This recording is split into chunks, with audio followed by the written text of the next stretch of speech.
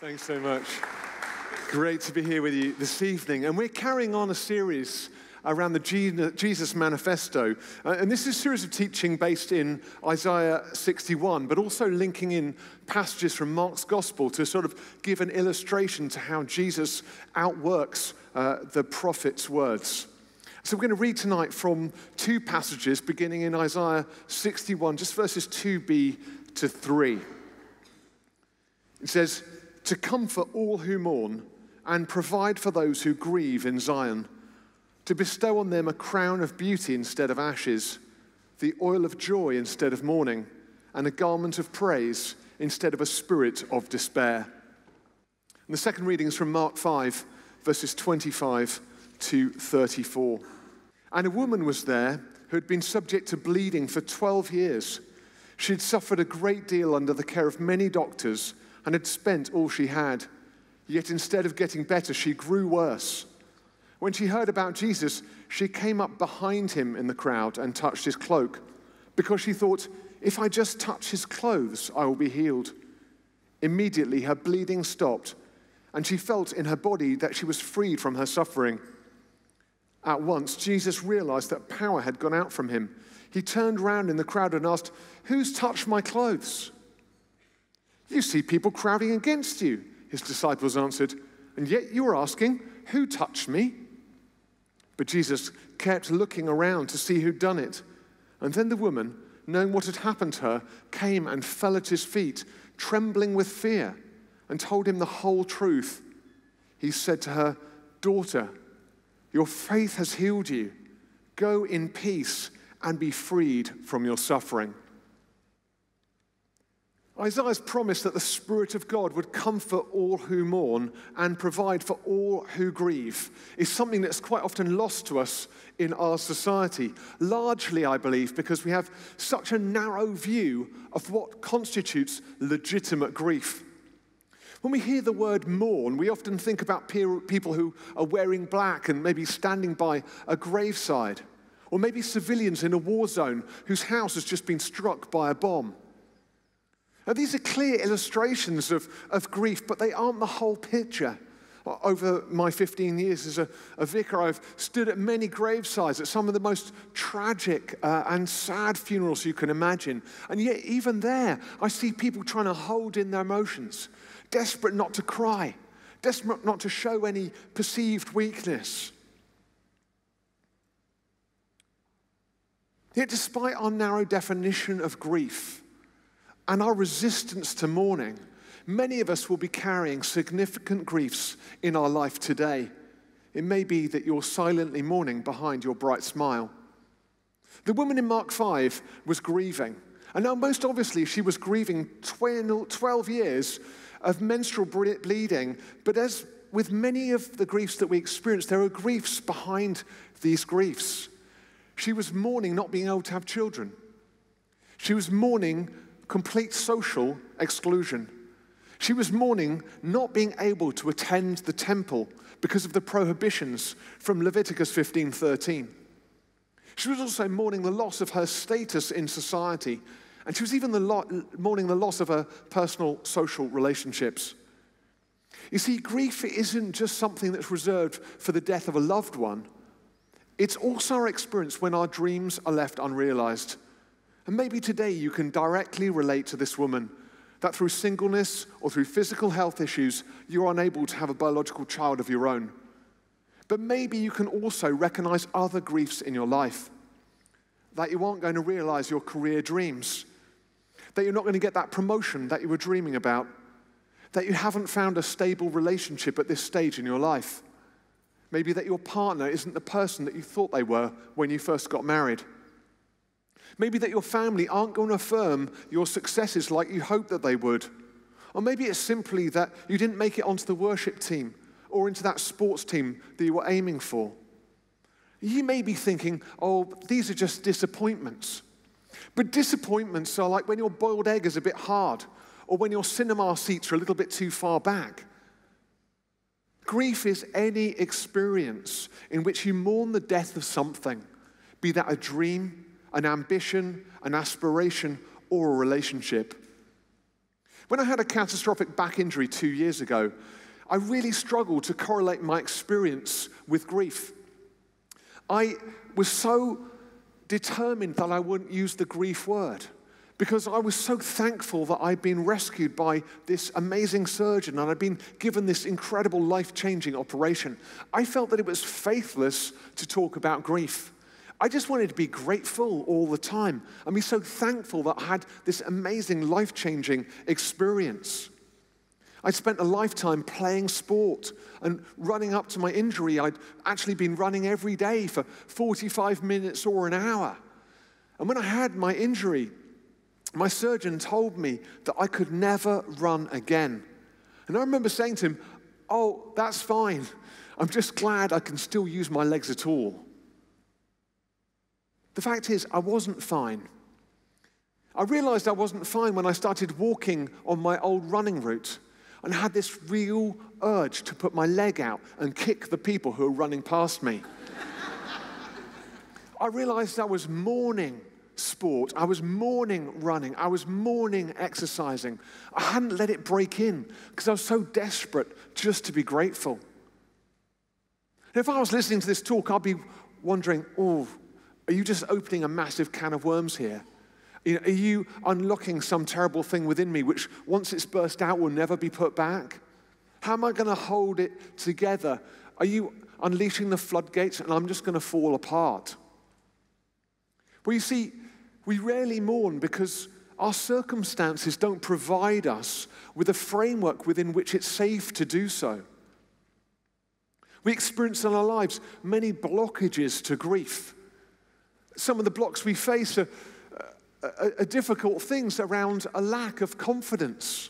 We lack understanding about grief and what it is. We think that we're just experiencing disappointments. We lack awareness of our own grief. Sometimes things just hidden within us that we've lost and we've never grieved or never really engaged with. We lack the confidence to engage with the griefs that we have experienced because we're just not quite sure how to process them. And mostly we lack support. We just don't know who to turn to when we're experiencing grief. And the reality of all these lacks is that we're blocked altogether from experiencing grief and therefore moving through grief in our lives. This woman with bleeding had been blocked from grief for 12 years. The law prohibited her from going to the temple, the place of her spiritual, physical, social, and cultural healing. If she couldn't go to the temple, she couldn't see the doctor. If she couldn't go to the temple, she couldn't see the social worker. If she couldn't go to the temple, she couldn't see her pastor. If she couldn't go to the temple, she couldn't engage with her community. If she couldn't go to the temple, she couldn't engage with other women. If she couldn't go to the temple, she had no place in society. She was blocked from grieving because the place that she needed to be was the place that had cast her out. But you see, God's Spirit offers us the right context for recovery. In Isaiah 61, 2b and 3, he offers us the two essential supports to grief: comfort and provision. God has come to comfort all who mourn and to provide for those who grieve in Zion. Grief is like a pressure within us. It's a bit like this balloon. It's a deep thing, but it's a hollow thing. It's a dark feeling that kind of builds up within us like a great pressure. But it also hollows us out from within. And we can walk around, carrying this grief, yet refusing to ever truly engage with it. But the Holy Spirit comes to offer us a different sort of comfort. And his comfort, his embrace, begins to deflate the power of grief in our lives. His support, his comfort lets out the power of grief. But God doesn't want to leave us empty. He wants to refill us. He wants to breathe his Spirit into us, offering us this new support, this comfort, this provision. We're comforted by his Spirit, and then he provides for us. And he refills us with good things. We need both his support and we need his provision.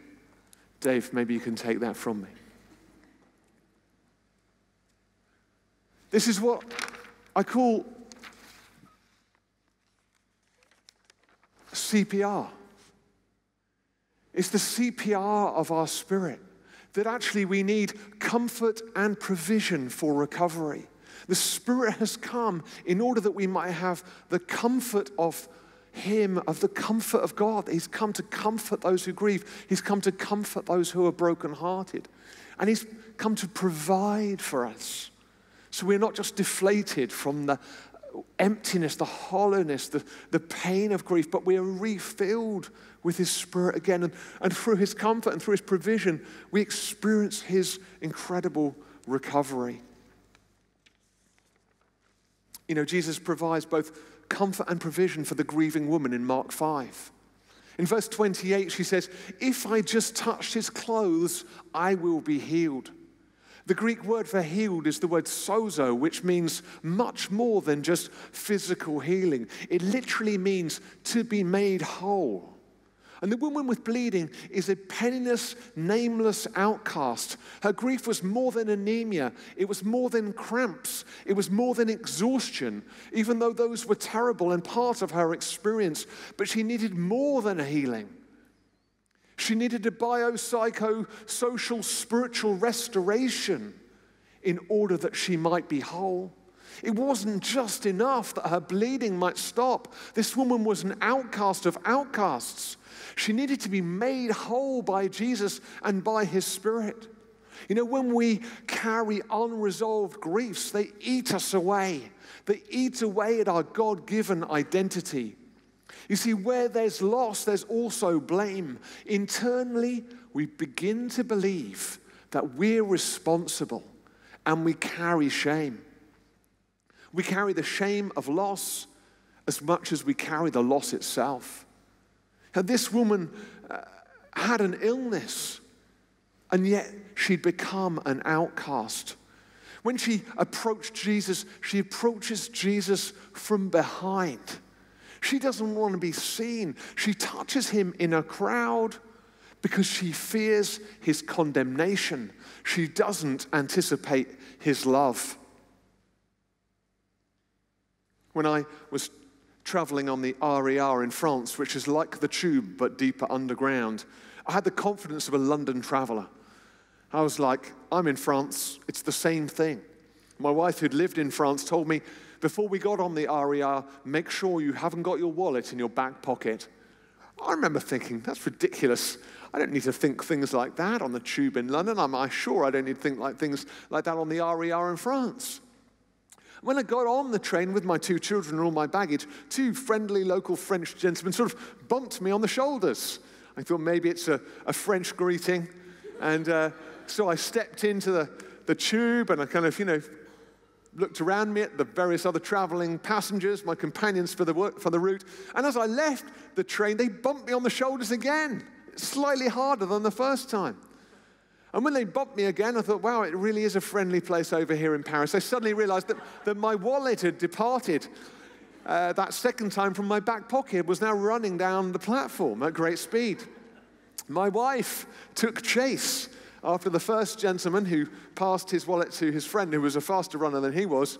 And she caught up with him and said, "Hey, give me my husband's wallet back." At that point, I thought I might lose my wife as well as my wallet, so I politely stepped in and said, "Oh, I'm Mr. French person, I'm sure. We're all Europeans here at this current time. If I could just have my wallet back." Needless to say, I didn't get my wallet back. But it was interesting because despite being targeted, despite being a victim, I was ashamed at my loss. I felt ashamed. I felt guilty. I felt embarrassed that I had been pickpocketed. I had lost, but I felt ashamed. How much more, after 12 years of ministration, should this woman feel shame and loss? You see, the woman with bleeding lived in a culture that shamed women. The Hebrew word for menstruation is nihar, which literally means to cast out, to be banned, to be separated, to be moved away. And Roman culture, which was as much a player as Jewish culture in Israel at the time, was equally hostile.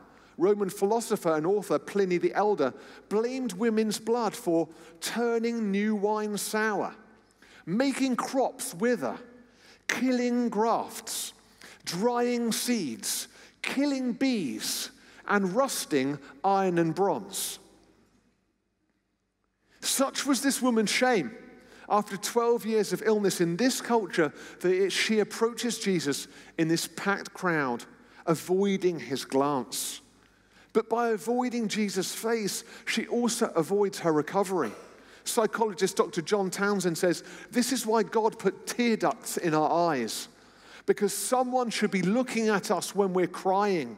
Then we know that we are not alone, that our tears are seen and heard. For this woman, bound by shame, bleeding after 12 years in this hostile culture, she came to Jesus from behind. She doesn't want to be seen. She wants to avoid.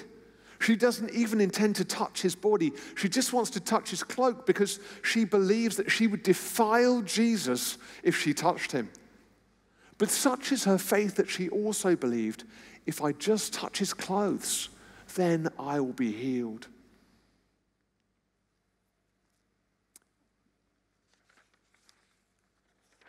Bowlby, who worked a lot on attachment theory after the Second World War, defines 4 aspects of human attachment that enable us to connect. And he said that they were proximity management, they were separation anxiety, they were a safe base and a secure haven. So this idea of proximity and loss is the kind of the central beam, but this idea of comfort and provision is the cross beam. The nature of attachment is resolved in the person of Jesus Christ on the cross, that he spread out his arms of love towards us, and he said, I will be a safe haven for you.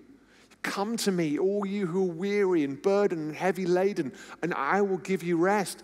And he was also the great provider. He said, I've got for you calling, a kingdom. Come, taste and see. Receive from me. Many of us carry our griefs as shame. Maybe you carry a sense of shame around your singleness or your childlessness or your unemployment or your financial difficulties. And in our perfectionistic culture, we can try and approach Jesus in that same crowd, just hoping to touch the hem of his cloak for an immediate healing to our circumstances. And that way, maybe we can avoid the shame that we are loath to share. But Jesus hasn't come to simply restore us from our circumstances. He's come to restore us. He's come to meet with us. This is the contrast between the life of mourning lived under the crown of ashes, where your dreams are reduced to dust, and a crown of beauty, which is a sign of the restoration of your dignity. The oil of joy in Isaiah 61 was not some highbrow perfume to decant around your neck. It was a sign of honor. Your honor has been restored. It's not that what we've lost has been restored to us. It's that you've been made whole despite your loss. When Jesus realized that power had gone out of him, he could have let the woman walk away. You almost think, oh, maybe it would be more compassionate for Jesus just to let the woman go away with her physical healing. But Jesus wants to offer her more than she requested. He wants to offer her sozo, wholeness. The woman wanted to secretly take a healing from Jesus, but Jesus wanted to publicly give the woman more than she'd come for. Who touched my clothes, he asks. And she comes trembling in fear. Such was the Levitical value to women's bleeding that a man would be defiled, a rabbi would be defiled, being touched by a woman who was experiencing her period. She comes trembling in fear. Her grief has been exposed to the crowd, and no doubt her sense of shame has been multiplied tenfold. She falls at Jesus' feet, shaking, expecting a punishment. She's carrying the spirit of heaviness, which is so common to those who grieve. She's touched the great rabbi's clothes. Surely she's defiled him. Yet Jesus removes the cloak of grief from her shoulders and he replaces it with the garment of praise. He says, "Daughter, your faith has healed you. Go in peace and be freed from your suffering." You know, when Jesus calls her daughter, it lifts the grief of loss and it gives her the comfort of family. This daughter has a father. When he commends her faith and says, "Your faith has healed you," he lifts spiritual shame and he gives us spiritual honor. When he says, "You've been healed," he announces her healing to the community around her, which reestablishes her place in society and in community. Effectively, he's enabled her to come back in. When he commissions her to go, he's given her the dignity of a calling. She can leave this place with a purpose. And then he establishes her spiritual countenance by saying that she can go in peace, something that she hasn't experienced for these 12 years. And then he commands a freedom from suffering, which is more of a direct call to those around her, those who've excluded her, those who've cast her aside. Go and be freed from your suffering. Not just the suffering within, but the suffering without. Daughter, your faith has healed you. Go in peace and be freed from your suffering. This is the nature of the kingdom, and this is the nature of the king. He was on his way to heal the daughter of one of the most powerful, one of the most influential people in the region at the time, Jairus, whose 12-year-old daughter was facing death. And yet he stops to heal the most unknown, the most powerless, the most penniless woman in society at the time, an unnamed and an unknown woman from 12 years of bleeding. He's on his way to raise a 12-year-old from death, but before he releases an old woman from 12 years of spiritual, emotional, and social death. I want you to know today that God is ready to take a divine diversion for you and for your grief. You might not think that you're the most important person in the room. You might not think that you're the worthy person in the room. You might not think that you're the big spiritual person in the room. But God has come to take a divine diversion into your life, to set you free, to give you spiritual wholeness, to offer you sozo. And he's inviting you today to look him in the face.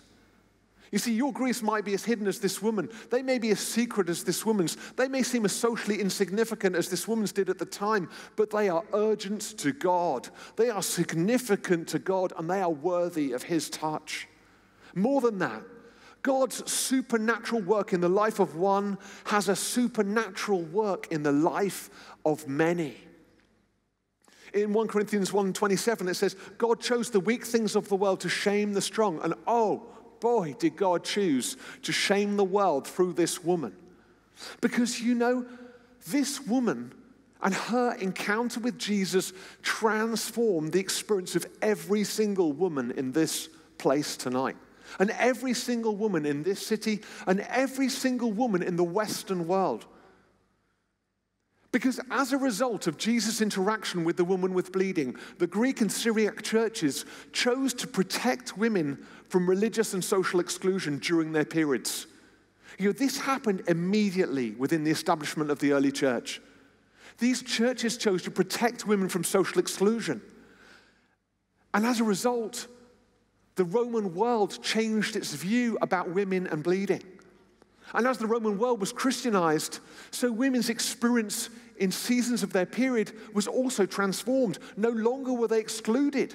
Because of this penniless, pitiless, unknown woman, God changed the world. He changed the experience that you're having in the pews today. In 601, Pope Gregory the leader of the church in the known world at the time, universally stated that women should not be kept out of church or away from Holy Communion during their periods. Why? Because Jesus said, you're clean. You're mine.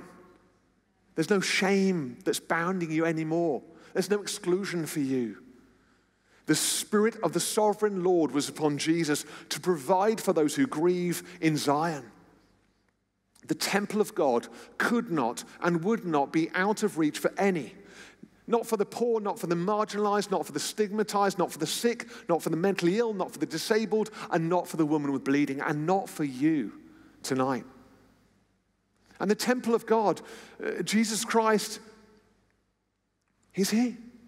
He calls us for a face-to-face encounter. He invites us to receive and embrace. He longs for you to bring your griefs to him because he's got comfort and provision for you. He's got everything that you need. And his arms are stretched out wide. He wants to look you in the face. He invites you out of the crowd. He longs to restore you.